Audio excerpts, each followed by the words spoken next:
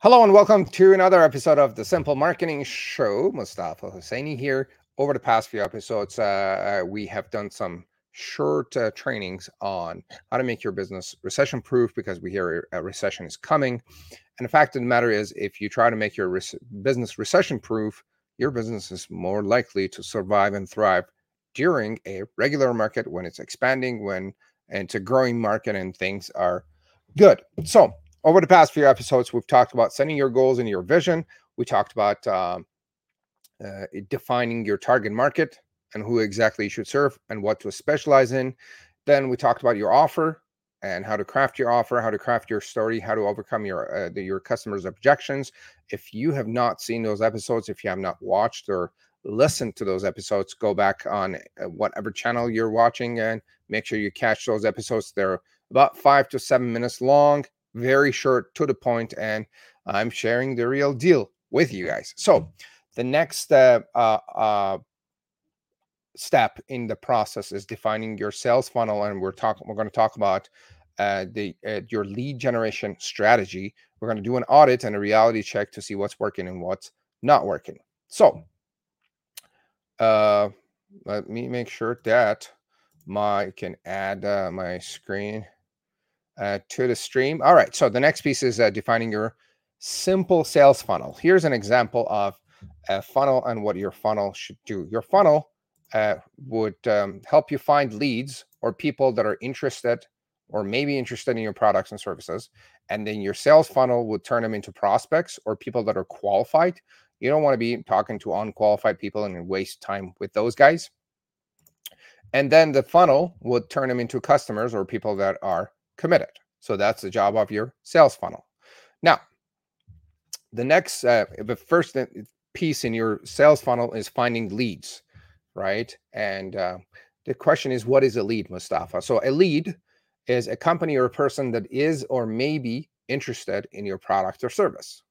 Very simple. Someone that may be interested in what you offer. Now, why is a lead important? And the answer is a lead or lead generation is the very first step of your sales funnel. Without leads, you cannot start a business. And without a consistent flow of leads, you would be in trouble. And if you don't have a consistent flow of leads, your business will eventually die. That is why it is kind of important. Okay, so here's what we're going to do today. When it comes to lead generation, there are online strategies and there are offline strategies. Personally, I'm not attached to any online or offline strategies. Whatever works for you, whatever matches your company, your target market, your personality, whatever you're comfortable working on, that's the one for you. Okay. So here are some examples of online strategies: Facebook, LinkedIn, Google Ads, YouTube, Instagram, blogging, social media posts, search engine optimization. These are some examples. The list, this is not the entirety of the list. There's probably more out there. Actually, as a matter of fact, I know there's more. So, and some examples of offline strategies could be your immediate circle, word of mouth, networking, direct mail advertising, buying a list and working with the list, and cold calling. And when you have a list, you could do all sorts of things with the list. Okay. So, to do an audit and to do a reality check, I'm going to invite you to grab a piece of paper, draw a line in the middle, call the left column online, the right column offline. Okay. Now, what you want to do, you want to list every lead generation strategy that you are actually working on. Okay. Everything that you have in place, make a list and inventory of whatever that it is in process and in progress. Okay. Online or offline. Chances are you don't have a lot going on. If you don't have a lot going on, maybe you only have word of mouth going on, or you're doing some Facebook or some LinkedIn, that is perfectly fine. But just put down whatever that you have in place. Okay. That's step number one. And then step number two, identify which one of these strategies are working and which ones are not working for you. Another thing you could do is you could pause the video right now, not right now, after you're kind of reviewing, And here's an inventory for you. See what you have in place and what you don't have in place. And then see what's working and what's not working. Step number 1. Step number 2, eliminate the stuff that is not working. Stop. If it's not working for you, stop thinking about it. Stop allocating resources to it. Stop putting money into it. Step number 3, identify. This is very important. Identify the one lead generation strategy that is working and you could tweak and improve and make adjustments to make it better, right? Whether it's Facebook or cold calling or networking or direct mail or word of mouth, whatever it is that it is actually working for you, do an audit on that and see what you could do to make it even better, so that you get to a point where it is working for you while you're sleeping. Even if you're not there, it is working for you. Okay.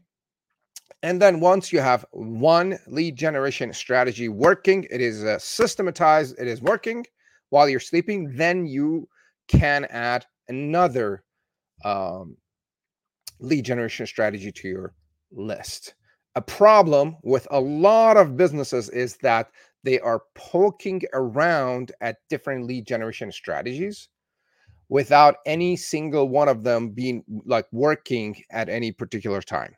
So they're kind of up in the air, and the resources, the time, and the money is not focused on like a few.